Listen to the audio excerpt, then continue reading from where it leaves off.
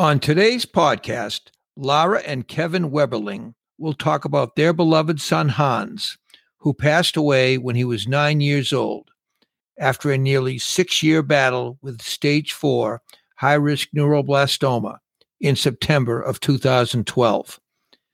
Lara and Kevin will detail a journey that took them to 3 different hospitals as they did everything possible to help Hans in his fight against a pediatric cancer that is a very difficult one to cure, especially as Hans fought multiple relapses.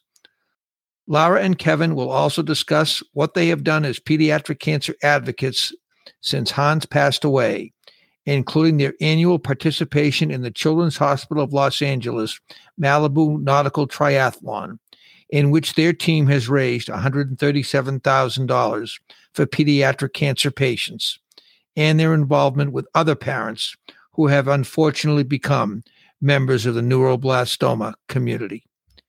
Thank you for listening to this podcast. It is now my pleasure to introduce Lara and Kevin Weberling to my audience and welcome both of them to my podcast. Thank you very much for joining me. It's great to have you here. Thank you so much, Mark. It's great to be here with you. Thanks, Mark. Now, I think I'm going to start my first question with Lara, as you and your husband, Kevin, have had quite a journey, to say the least, which began back in 2006, and that's where we're going to start our podcast. You both noticed, I guess, or at least you did, Lara, that your son Hans had developed a bruise on his left testicle. He was 3 years old at the time in September. What was your initial thought when you saw that? Well, it was so confusing because it would be there at the end of the day when he was up and running around, but then he's still in a nighttime diaper. But in the morning, it would be gone. And so it was very confusing and concerning. And, not unlike many of the pediatric cancer stories I've heard, it was really quite a bungle. I always use that word to describe, to get from noticing that to, it was about a month of appointments and chasing down even our pediatrician, our everybody. And at first they thought it was maybe an infection or an injury. And really, it was my mom's old-fashioned advice about a month into this where his symptoms were kind of declining. He was not eating as well and becoming more lethargic. And my mom said, pack a high-protein lunch and drive him to the best children's hospital that you can drive to.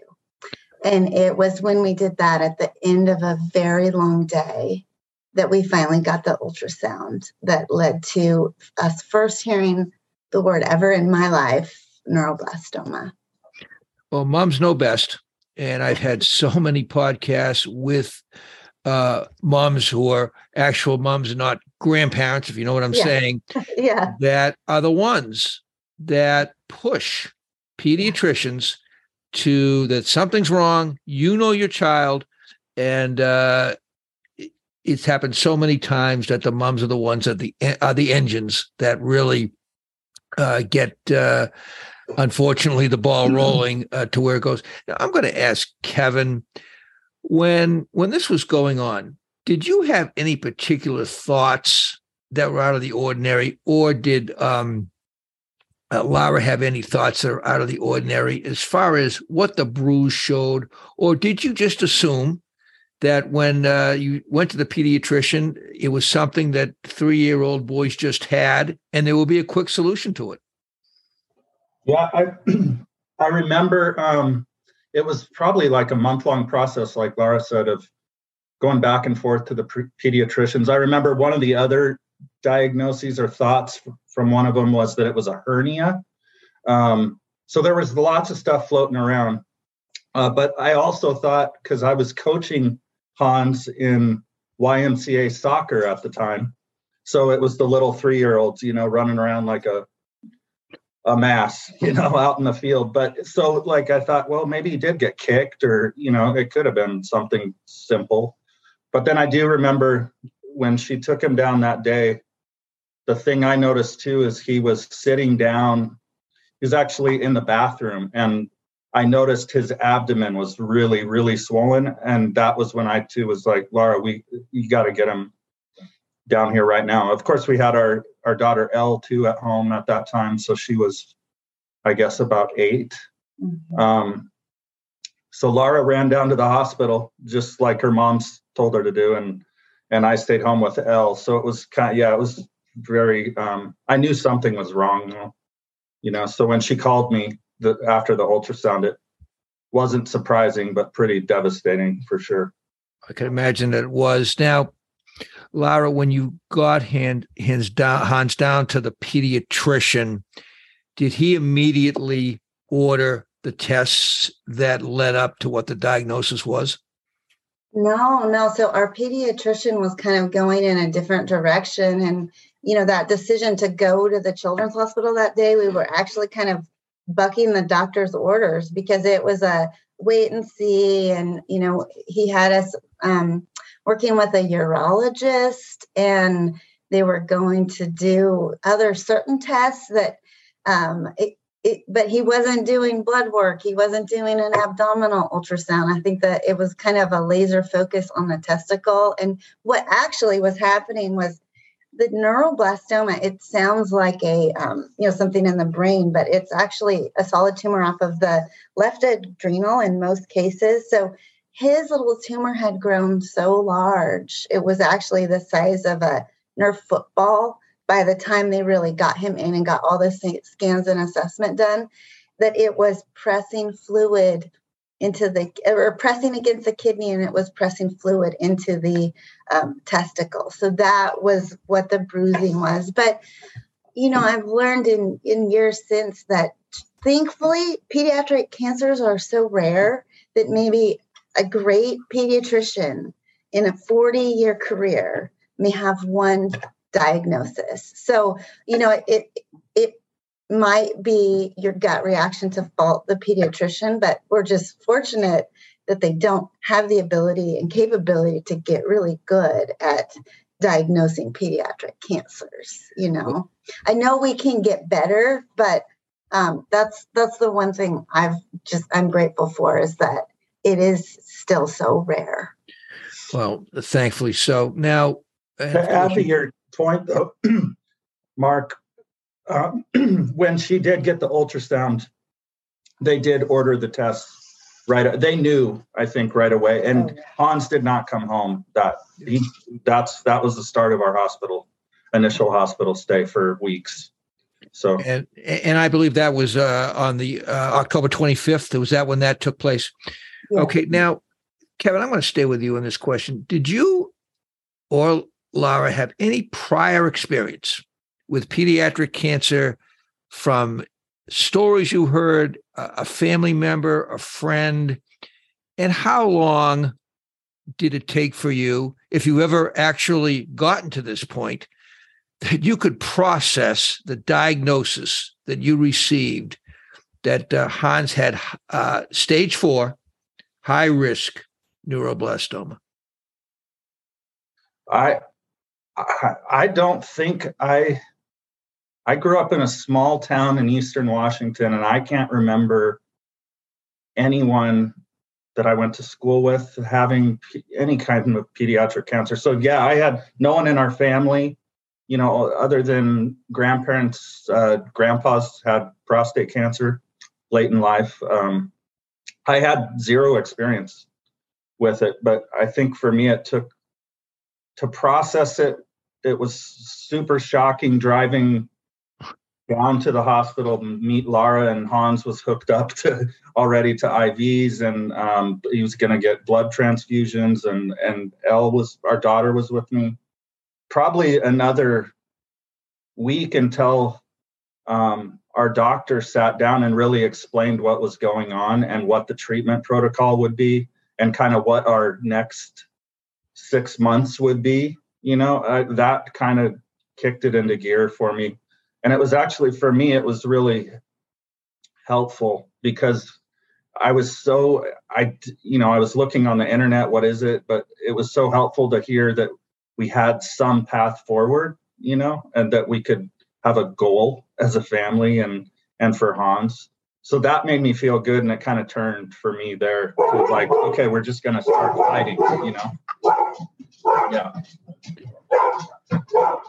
I guess he might be interested in giving his opinion too. Yes, I think so.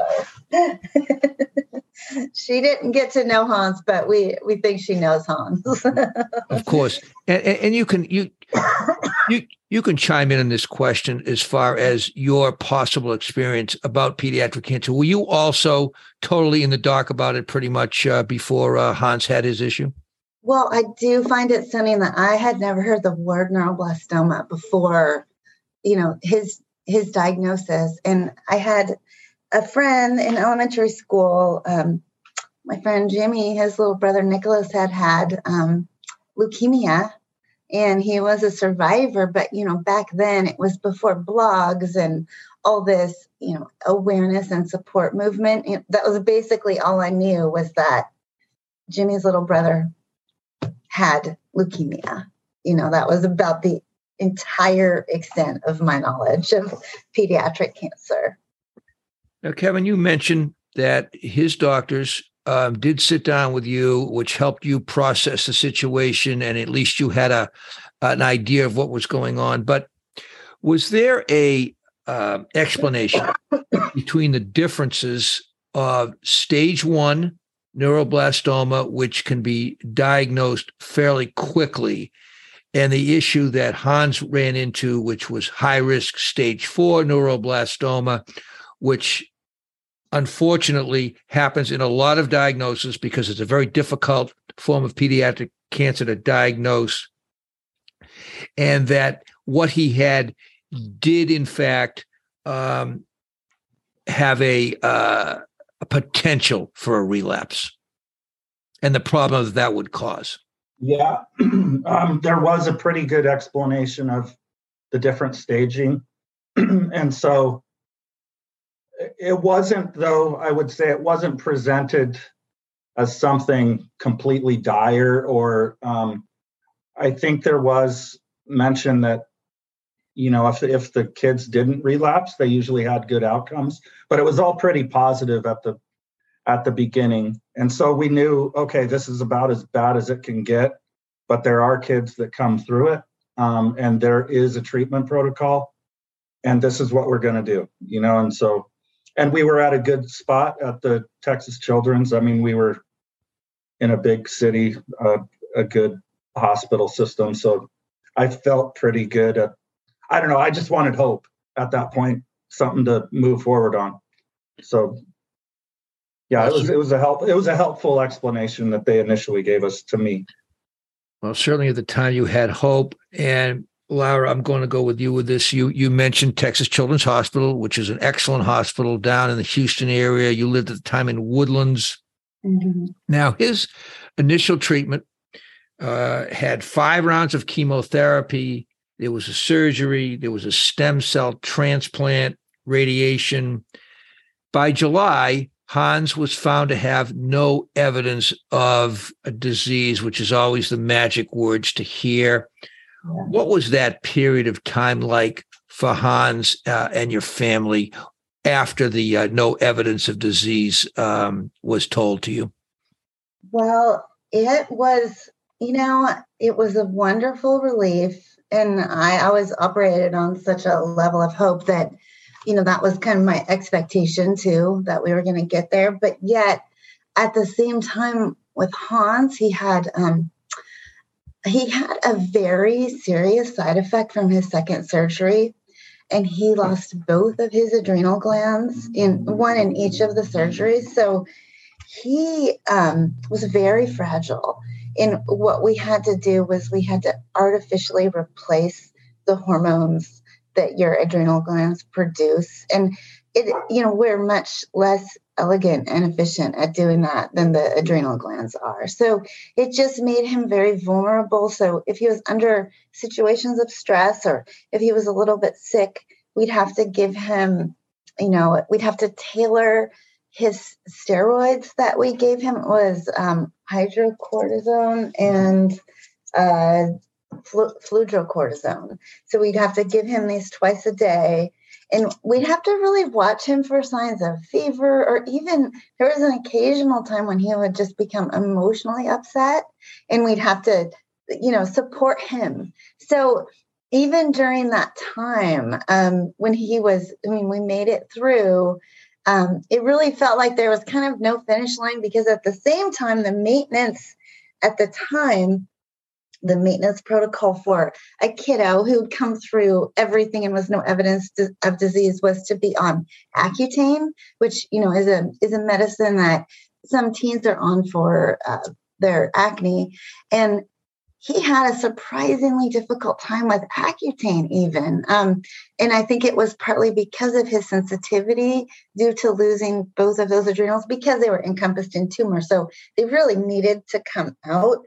But then, so that time to me is really marked by this awareness that, okay, wow, we have this kiddo he made it, but he's also really fragile. And, of course, we're going to support him in every way we can, but he's a delicate little guy right now. And I know we're going to do better, and we're going to learn how to take care of him better. But then there was kind of also an element of we're learning this, and his doctors are learning him. And so it was a difficult and I would say tumultuous time still when he was found to be no evidence of disease before he relapsed. Well, I was going to, the next point was going to be the relapse, and I'll go with Kevin on this. This happened in May of 2008. Hans relapsed, and after a spot was found on, I'm not exactly sure actually whether a spot was found, but there was a spot there that shouldn't have been there. Yeah. What were Hans's doctors saying about this relapse? I remember that day when we knew it, because he came home, and I can still picture it. It was up on our front porch going to the front door, and he told me his arm hurt really bad in the right humerus, just below the shoulder.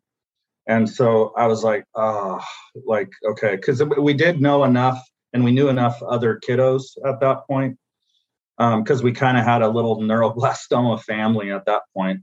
So we did know what relapse looked like.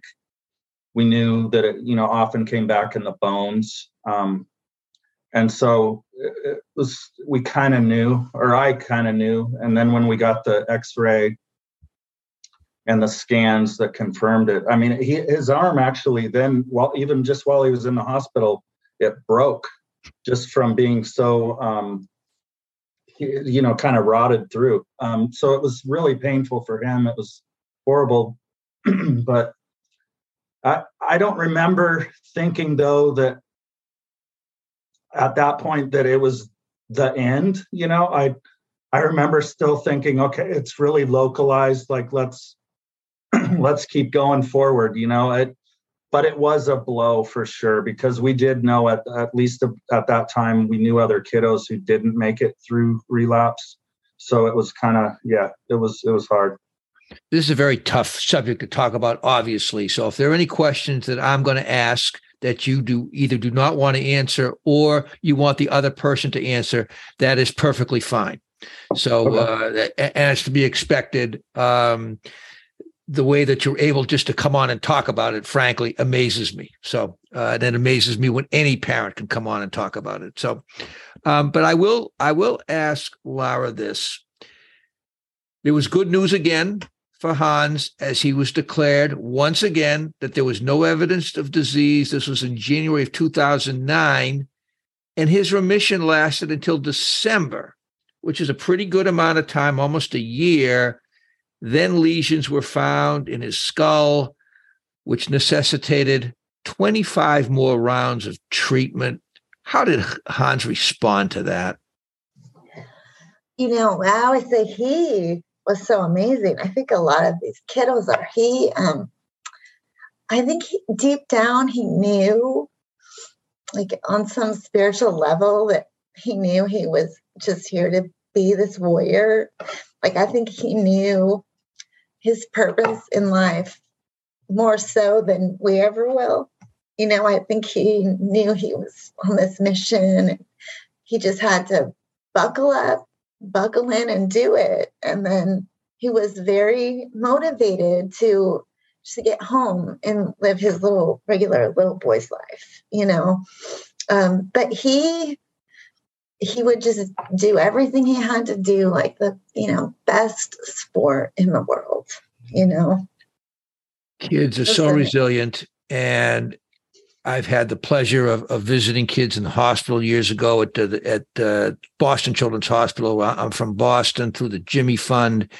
And the word, you used it, being resilient, that's really, I think, the number one thing that every one of these kids, for how they do it, I don't know.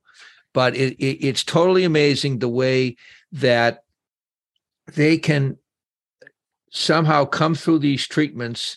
And then what ends up happening, and I'm guessing both of you are going to agree to this, they're the ones that end up teaching their parents how to respond, because they see them being brave, and they have to be brave themselves, as hard as that is.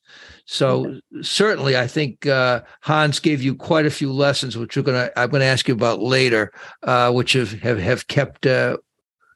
been kept with you for a long time. Now, Kevin, in 2011, your family moved to Bakersfield, California, and at this point, his disease is progressing in the wrong direction. You moved his care to Children's Hospital of Los Angeles, which is another outstanding hospital. With his number of relapses that he had already had, were his doctors still trying to give you optimism that there were treatment options that had not been tried and that they were going to do their best to give him his best shot? Yeah. In fact, when we moved, he was on a treatment protocol, but his disease was really stable. And it had been for a long time. And then it really didn't start progressing until maybe 2 months. I remember it was in July of that summer, and we'd moved maybe a month and a half before. So that was when it started going downhill. But yeah, Children's Hospital Los Angeles, there was all of the different clinical trials going on, right? So we knew that there was still more options to go through. We were at that point kind of thinking of Hans just from his well-being, and he'd been through a lot of treatment at that point. But he was a fighter, and he was pretty stoic for treatments. And then he was always very happy when he came home, and could hang out with his pets. So it wasn't a thought of, we're not going to keep going. There's still more options. So there was still hope there for sure. And so that's what we did. And I think, at least for me, with all of those other clinical trial options out there, we were always kind of thinking, well, maybe it's this next one that's coming down the pipe that'll do it, and as long as Hans can handle it, then let's keep going, so that was kind of at least my mindset. Now, Lara, one of the things, options that did look good, at least at some point, was when Hans went to the University of California at San Francisco. He had a stem cell rescue, which was completed, and that showed almost a complete response that was certainly prayed for and that he needed, except for one small lesion, which was in his skull. How are you and Kevin feeling after that? And how are his doctors feeling? You know what? We all felt really relieved and amazed and uplifted. We felt like Hans is this amazing little guy. And, looking back now, I kind of think Hans's tumor was very, I don't know the right word for it. It would be very responsive. So you could treat it. We could get it to go away. But the problem was it was also like a zombie. was just kept coming back, So we were grateful that it was as, responsive as it was. And I remember that day, I remember thinking, hallelujah, he did it again. This is amazing. And I think I'm so, optimistic. We've both had to be. I'm so hope oriented that even the first scan where it was like there was something on his skull, and my mind is thinking, well, and maybe that's just a little shampoo, I'm always looking for no, I don't think so. I think that's some shampoo. And the doctors are trying to give me a straight face with my response, Yeah. Quite a roller coaster, obviously, that the whole journey was. Now, I'll ask Kevin this question or propose it anyway. Now, by June, Hans had a multi-lesion relapse. Lesions showed up in his spine, pelvis, already ones in his skull, and then his neck. And his disease progressed fairly quickly.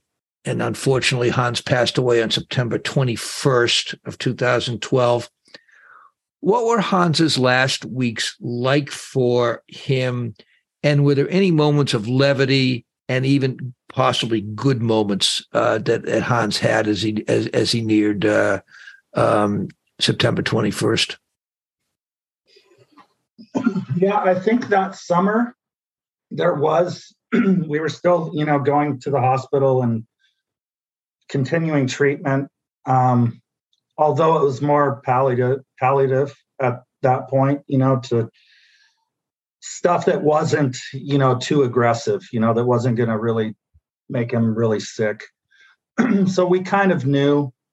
And then we had the sit down probably in August with our doctor at CHLA.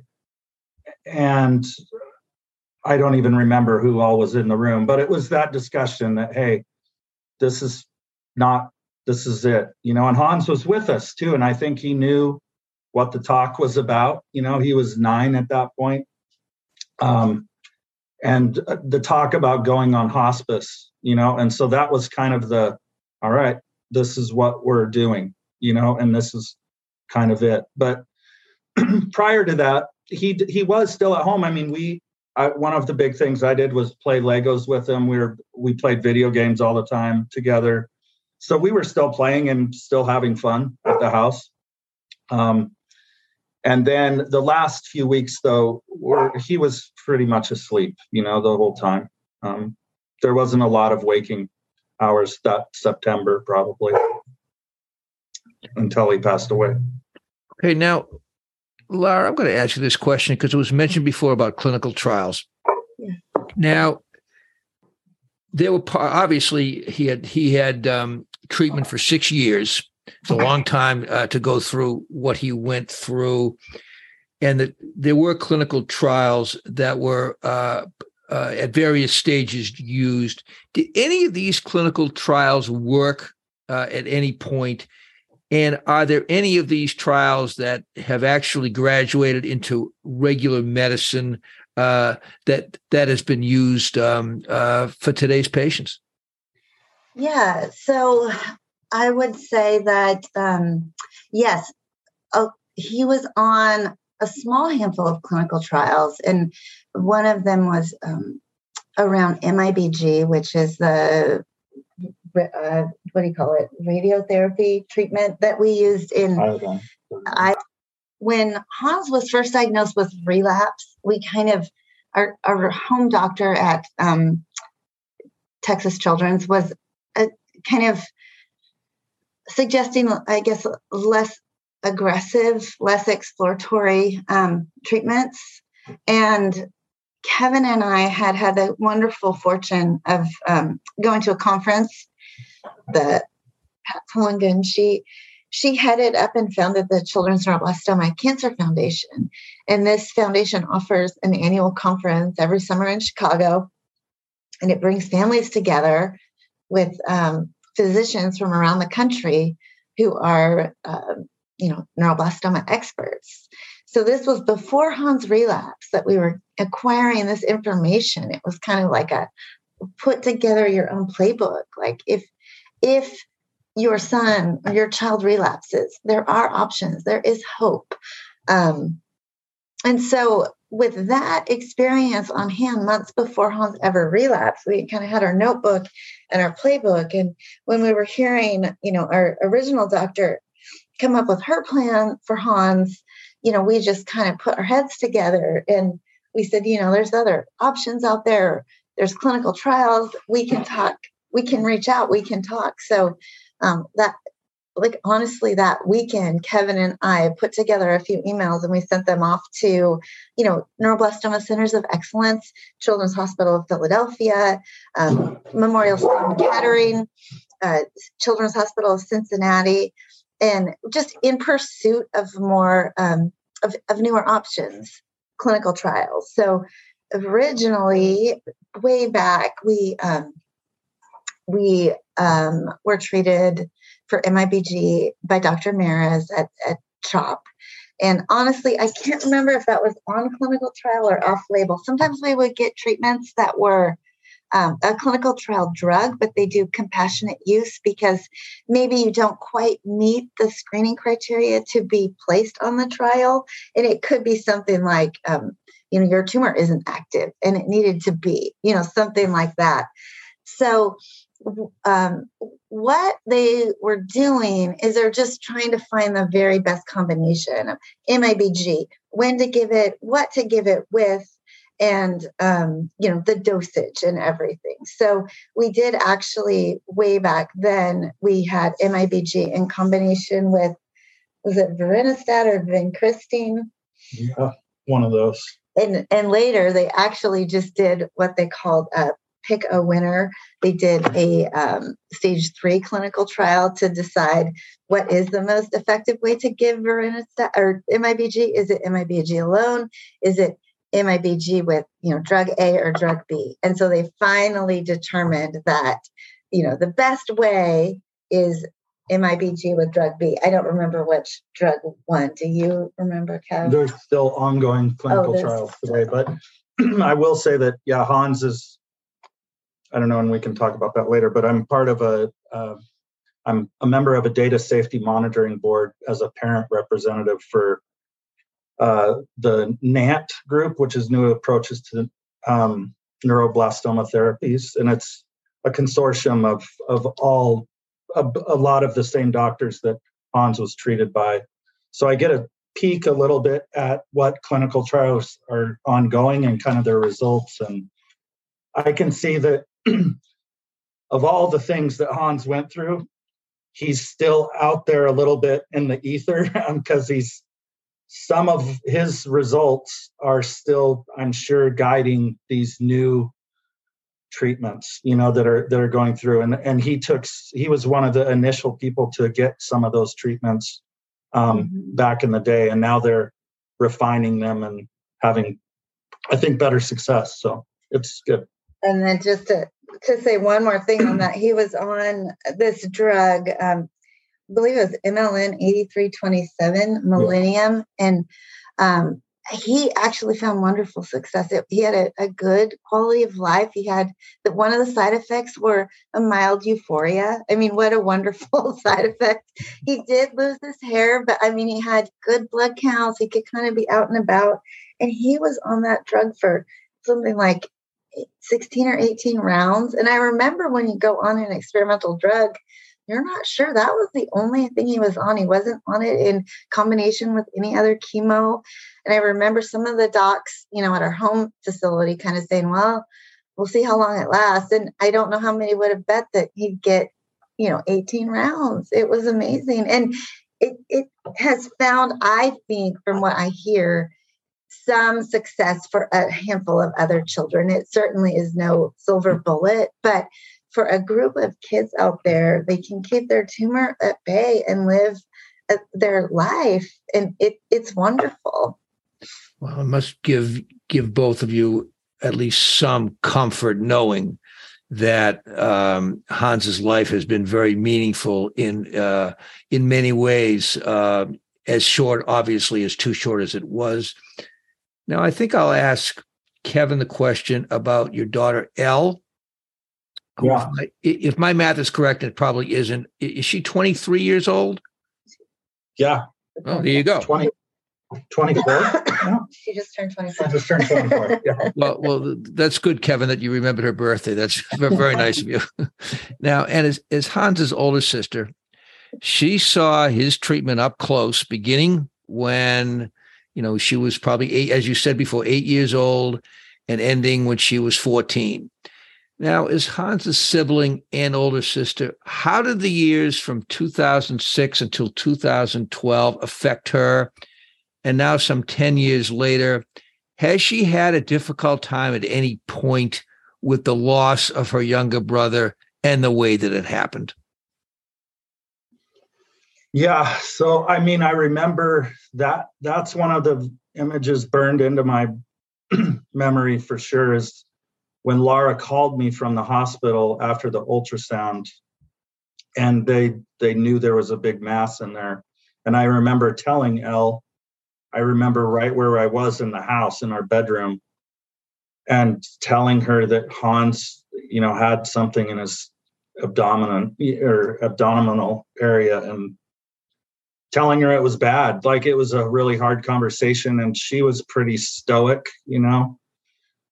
But I would say from that point on, I think her and Hans had a pretty good relationship. A pretty, in some ways, normal brother and sister relationship. They fought, they loved each other. They were a little bit 5 years separated in age, so they're in different stages a little bit, but they kind of had a normal relationship. But she also knew he was delicate, and so there was that. She couldn't beat up on him and do things like that, but they were pretty close for sure.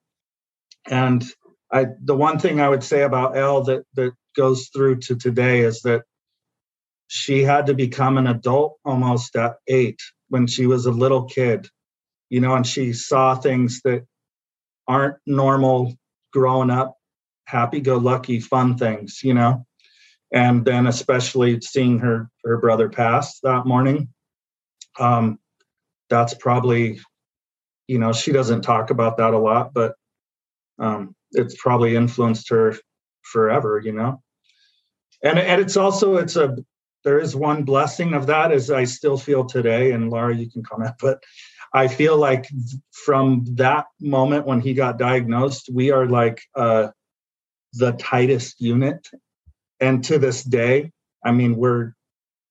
that's something, that experience is so unique and it's almost undescribable to other people, that you kind of have this inward thing of, this is what we went through, and we don't have to express it all the time, but we know, and it's made us very close.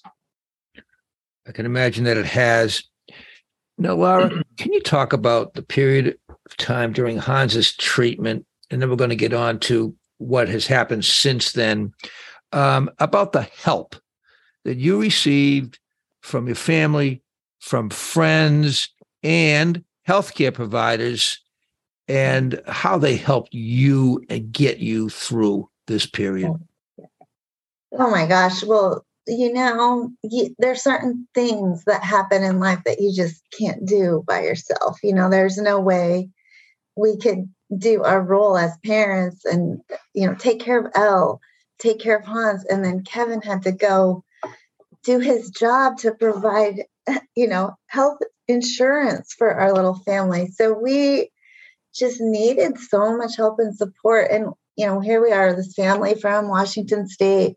We'd been in Texas at the time for 4 years, and, all of our family was out of state, but we had the friendships that we had built in the Woodlands, just being normal little toddler and family, soccer dad, Girl Scout mom. I worked part-time at a preschool, and that community just kind of infiltrated us and supported us. And then we found our family would come down on planes. Friends and family would kind of sign up to be there for the most critical and important aspects of Hans's treatment. So really, we were just flooded with support. We were on a non-repeating list at the Catholic church I taught preschool at.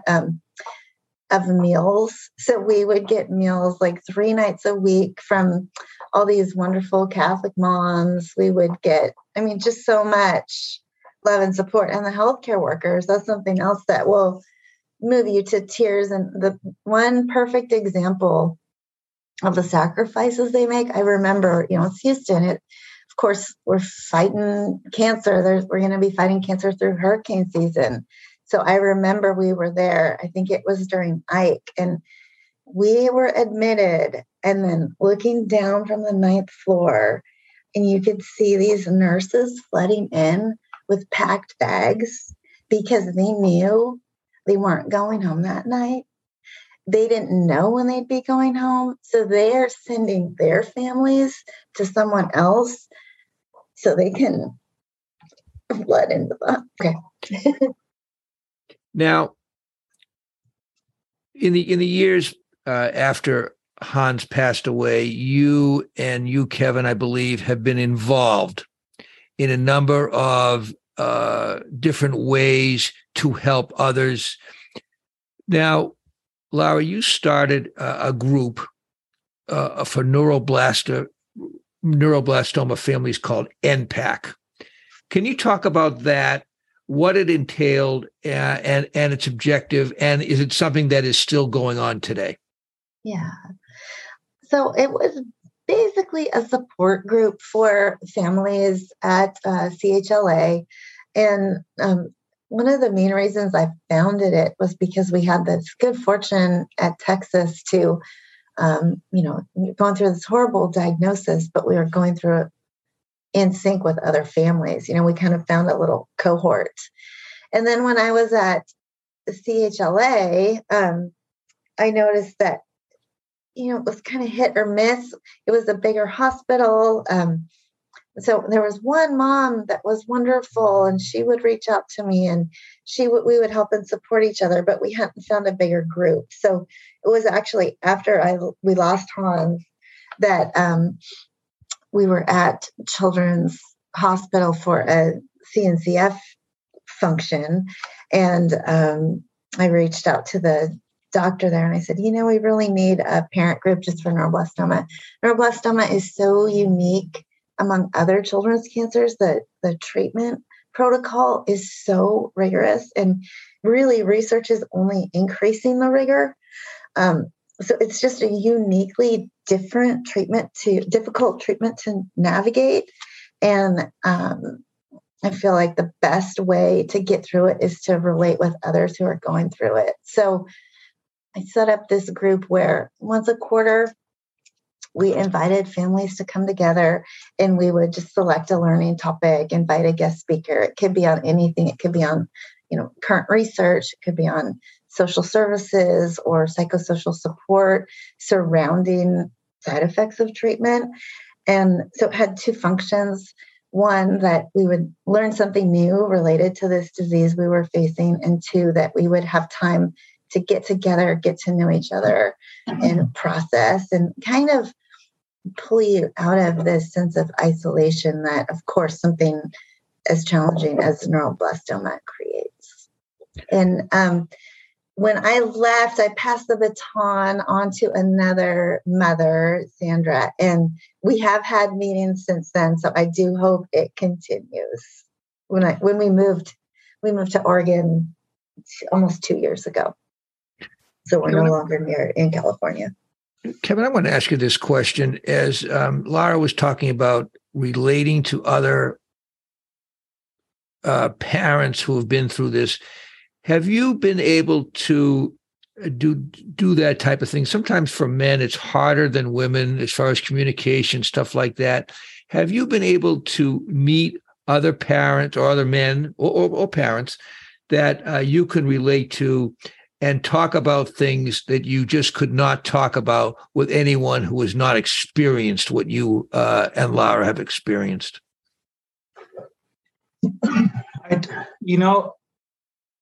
Since he passed and we're not, or at least I am not at the hospital setting very much, I really haven't talked with a lot of other parents that much. But but it has helped me, and even other adults, colleagues and things that have maybe have a new diagnosis. Like, I do feel like I know what that means and what the process is going to be like going forward with treatment and everything. So I'm always able to talk to people, I think, pretty, on a emotional level that way, and offer support, whether it's driving people to treatments if they need to, things like that. So I think it's certainly helped me, but or it's made an impact on me. But like Laura, and as I mentioned before, Hans's last doctor, Araz Marichellian at CHLA, she's kind of runs the NANT group, which is, there's doctors from all over the country on that one on the board. And so they kind of oversee all the current clinical trials that are going on through NANT. From a safety monitoring standpoint. So looking at, if there's dose limiting toxicities or things that are going maybe not as planned with the trial, that's where it comes to the board. And she asked me if I would be a non-medical representative on that board. And so I still get to interact with a lot of Hans's old doctors. I love that. Even though we lost them, I know that they did everything they could. I think we all did as a family and as a medical team, that we did everything. There's no regrets. And so I'm really thankful to be able to still communicate and be friends with them, but also to see all the new clinical trials coming through the pipe and see, like I said, hey, Hans took that drug. I remember that. Kind of my role is to be the parent rep when someone says, oh, there's this treatment at this facility, or my initial thought is, what does that mean for travel as a parent? What does that mean for the kiddo? If you say bone biopsy, like, what pain that entails, what that means for the family. We went to CHOP. We were at Texas. We've been to Seattle, San Francisco, LA. We've traveled a lot, and we were fortunate to have the means to do that, but not everyone's like that. And so that's kind of my role on that board. And I've been on it for 10 years probably. And it's one of my proudest things I do right now, for sure. Well, to be involved. You've played a very significant role. And I think over the last 10 years, and it's certainly something that you should be proud of. And it's really an accomplishment, I think. Now, one thing that both of you and Elle do participate in together is the Children's Hospital of Los Angeles Malibu Nautical Triathlon. And this brings smiles, I think, to both of your faces. So I'm going to ask Laura to talk about this event, how much your team has been able to raise over the years, and how meaningful has this event been to your family?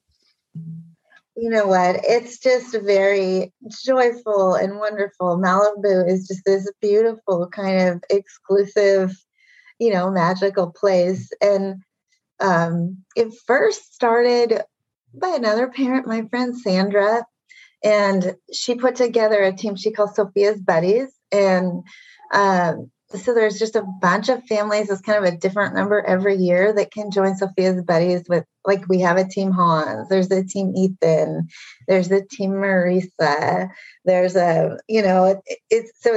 this kind of flexible number of families and participants. And when we lived just 2 hours away, I think the biggest team we ever had was 35 members, 25 members one year. We've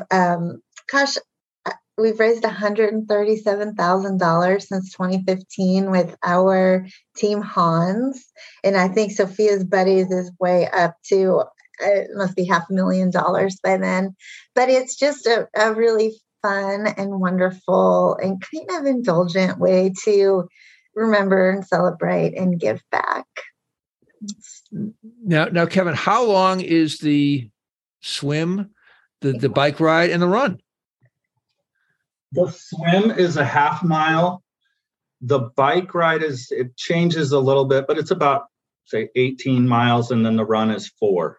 So it's not by triathlon standards, not a super long one. It's something that everyone, I think, can do with a little bit of training.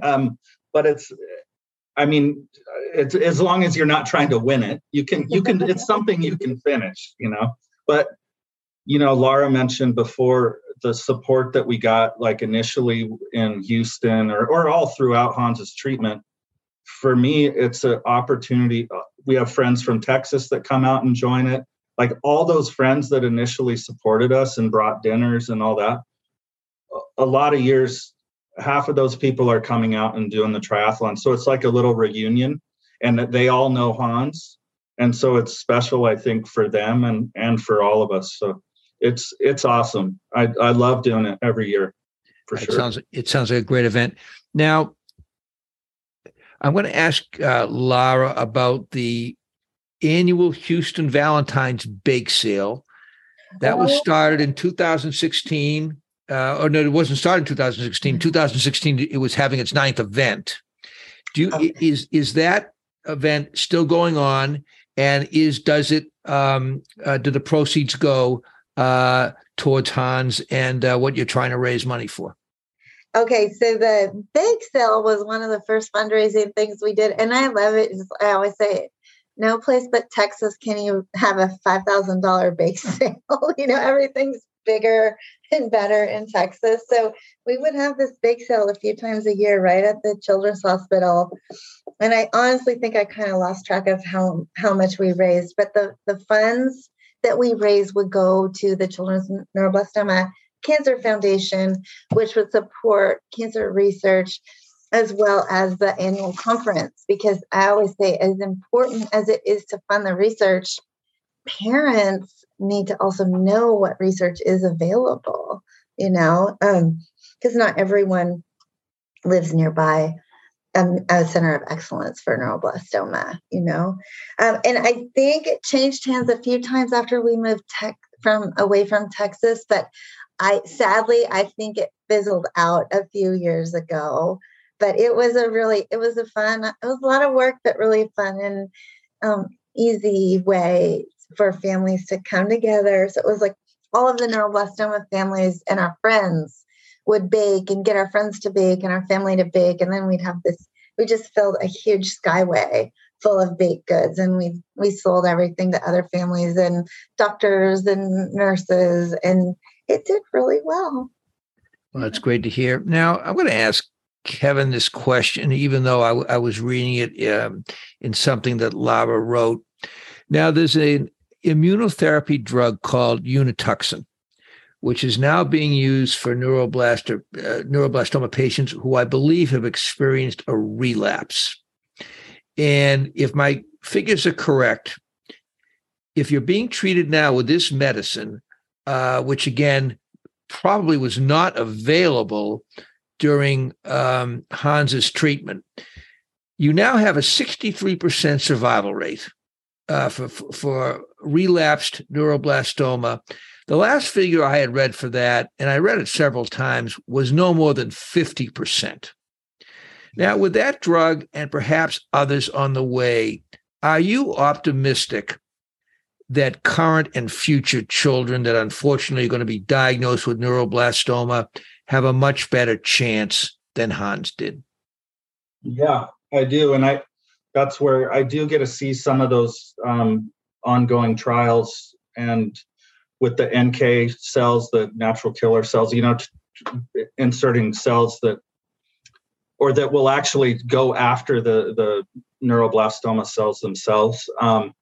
Looking at some of they're improving the genetics, knowing the genetics of the specific tumors to each person, like the ALK cells that, there's the MYC amplification. So learning how to attack those, because neuroblastoma isn't the same for everyone, right? There's different genetics for each person. And so they're learning a lot about that.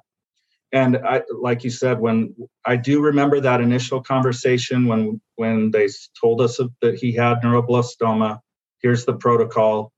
And I asked what was the survival rate, and she said it was basically a coin flip at that time. It was 50-50. And you're right. I think it's upwards of 60% now with the new, because some of those trials have now gone into frontline therapy. So those frontline protocols are different than when Hans was there. So unfortunately, it's never fast enough to get to that, like the leukemia kids for,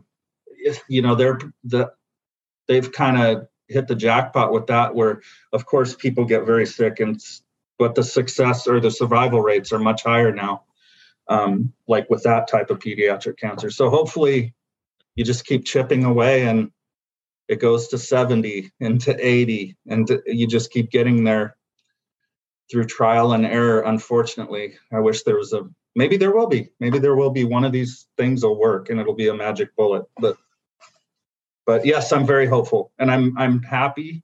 I sometimes think, dang it, if it was just 5 years later and he could have got that one, would that have made a difference? But you really can't think like that. And I'm just glad that he's been part of the process of making other kids better. Well, he certainly has left an amazing legacy. I'm going to ask each one of you this question, and I'll start with Lara. What does the future hold for you as far as your advocacy work for these kids? I think that I think we're going to keep doing the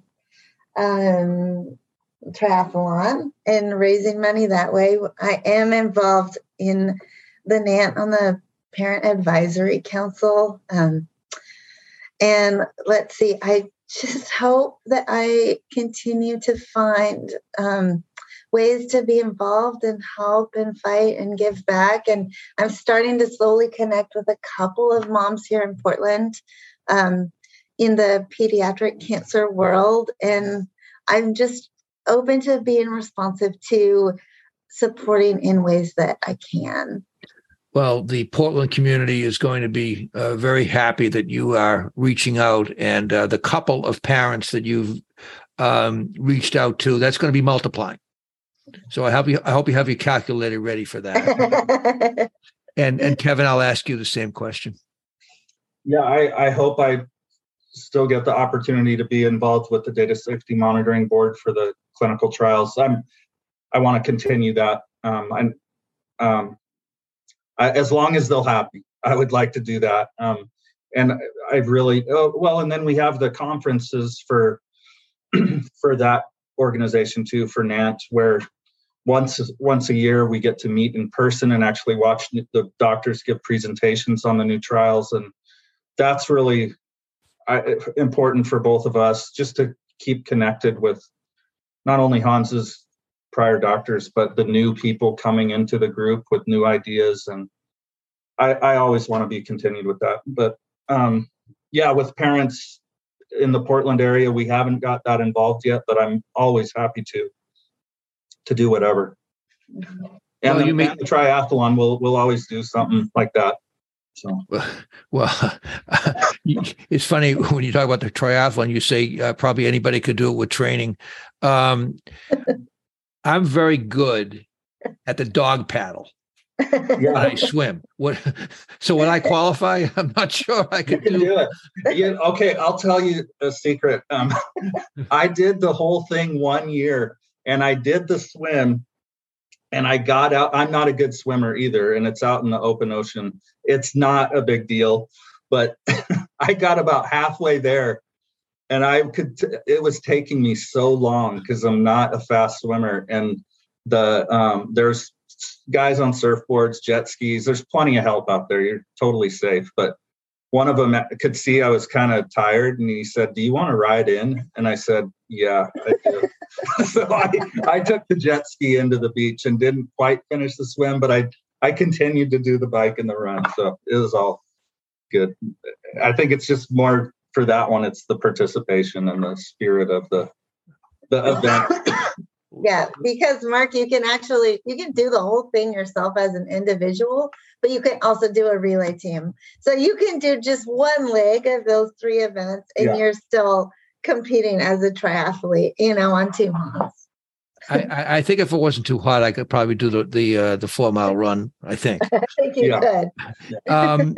Where can I guess I'll ask Lara this, where can people get in touch with you? You've got first of all, an incredible story to tell, as you both so eloquently told it, to find out more about Hans, to find out more about your family, what you do for advocacy work, and maybe even want to enter a triathlon. Oh, yeah. So we do have, the blog is still up. I don't actively post on it that much anymore. It's Hans Journey at Blogspot. But our email address is super easy, kevinandlara@hotmail.com. Well, I want to, as we come to the end of this podcast, thank both of you for taking the time to come on. It's such 10 years has passed. I'm sure the emotions obviously are still there, will always be there, but you did a beautiful job in talking about Hans and talking about everything that has happened over now that it's been 16 years now, which probably seems like a very long time on certain days and sometimes goes by in the blink of an eye. But I want to wish both of you, Elle, and everyone the best of health as time goes on. And certainly, as it's now 2 days before Thanksgiving, I hope you have a wonderful Thanksgiving. Likewise. Thank you so much, Mark. Yeah, thanks, Mark. Feel free to pass anyone along to us. You have a great day. Thank you. Okay, take care. It is always so difficult for parents to talk about the loss of a child from pediatric cancer, which is as unfair a situation as there is. I am always so impressed when I hear any parent who is able to talk about their loss, and Lara and Kevin are another example of parents who are able to beautifully articulate what their child meant to them. This is Mark Levine, and please tune in on Thursday when I will speak with Dr. Leanna Marks, who specializes in pediatric lymphoma. Dr. Marks will talk about 17-year-old Mia Gatanaga, who she successfully treated for primary mediastinal large B-cell lymphoma at the Lucile Packard Children's Hospital at Stanford University. This cancer strikes less than 100 teens and young adults each year.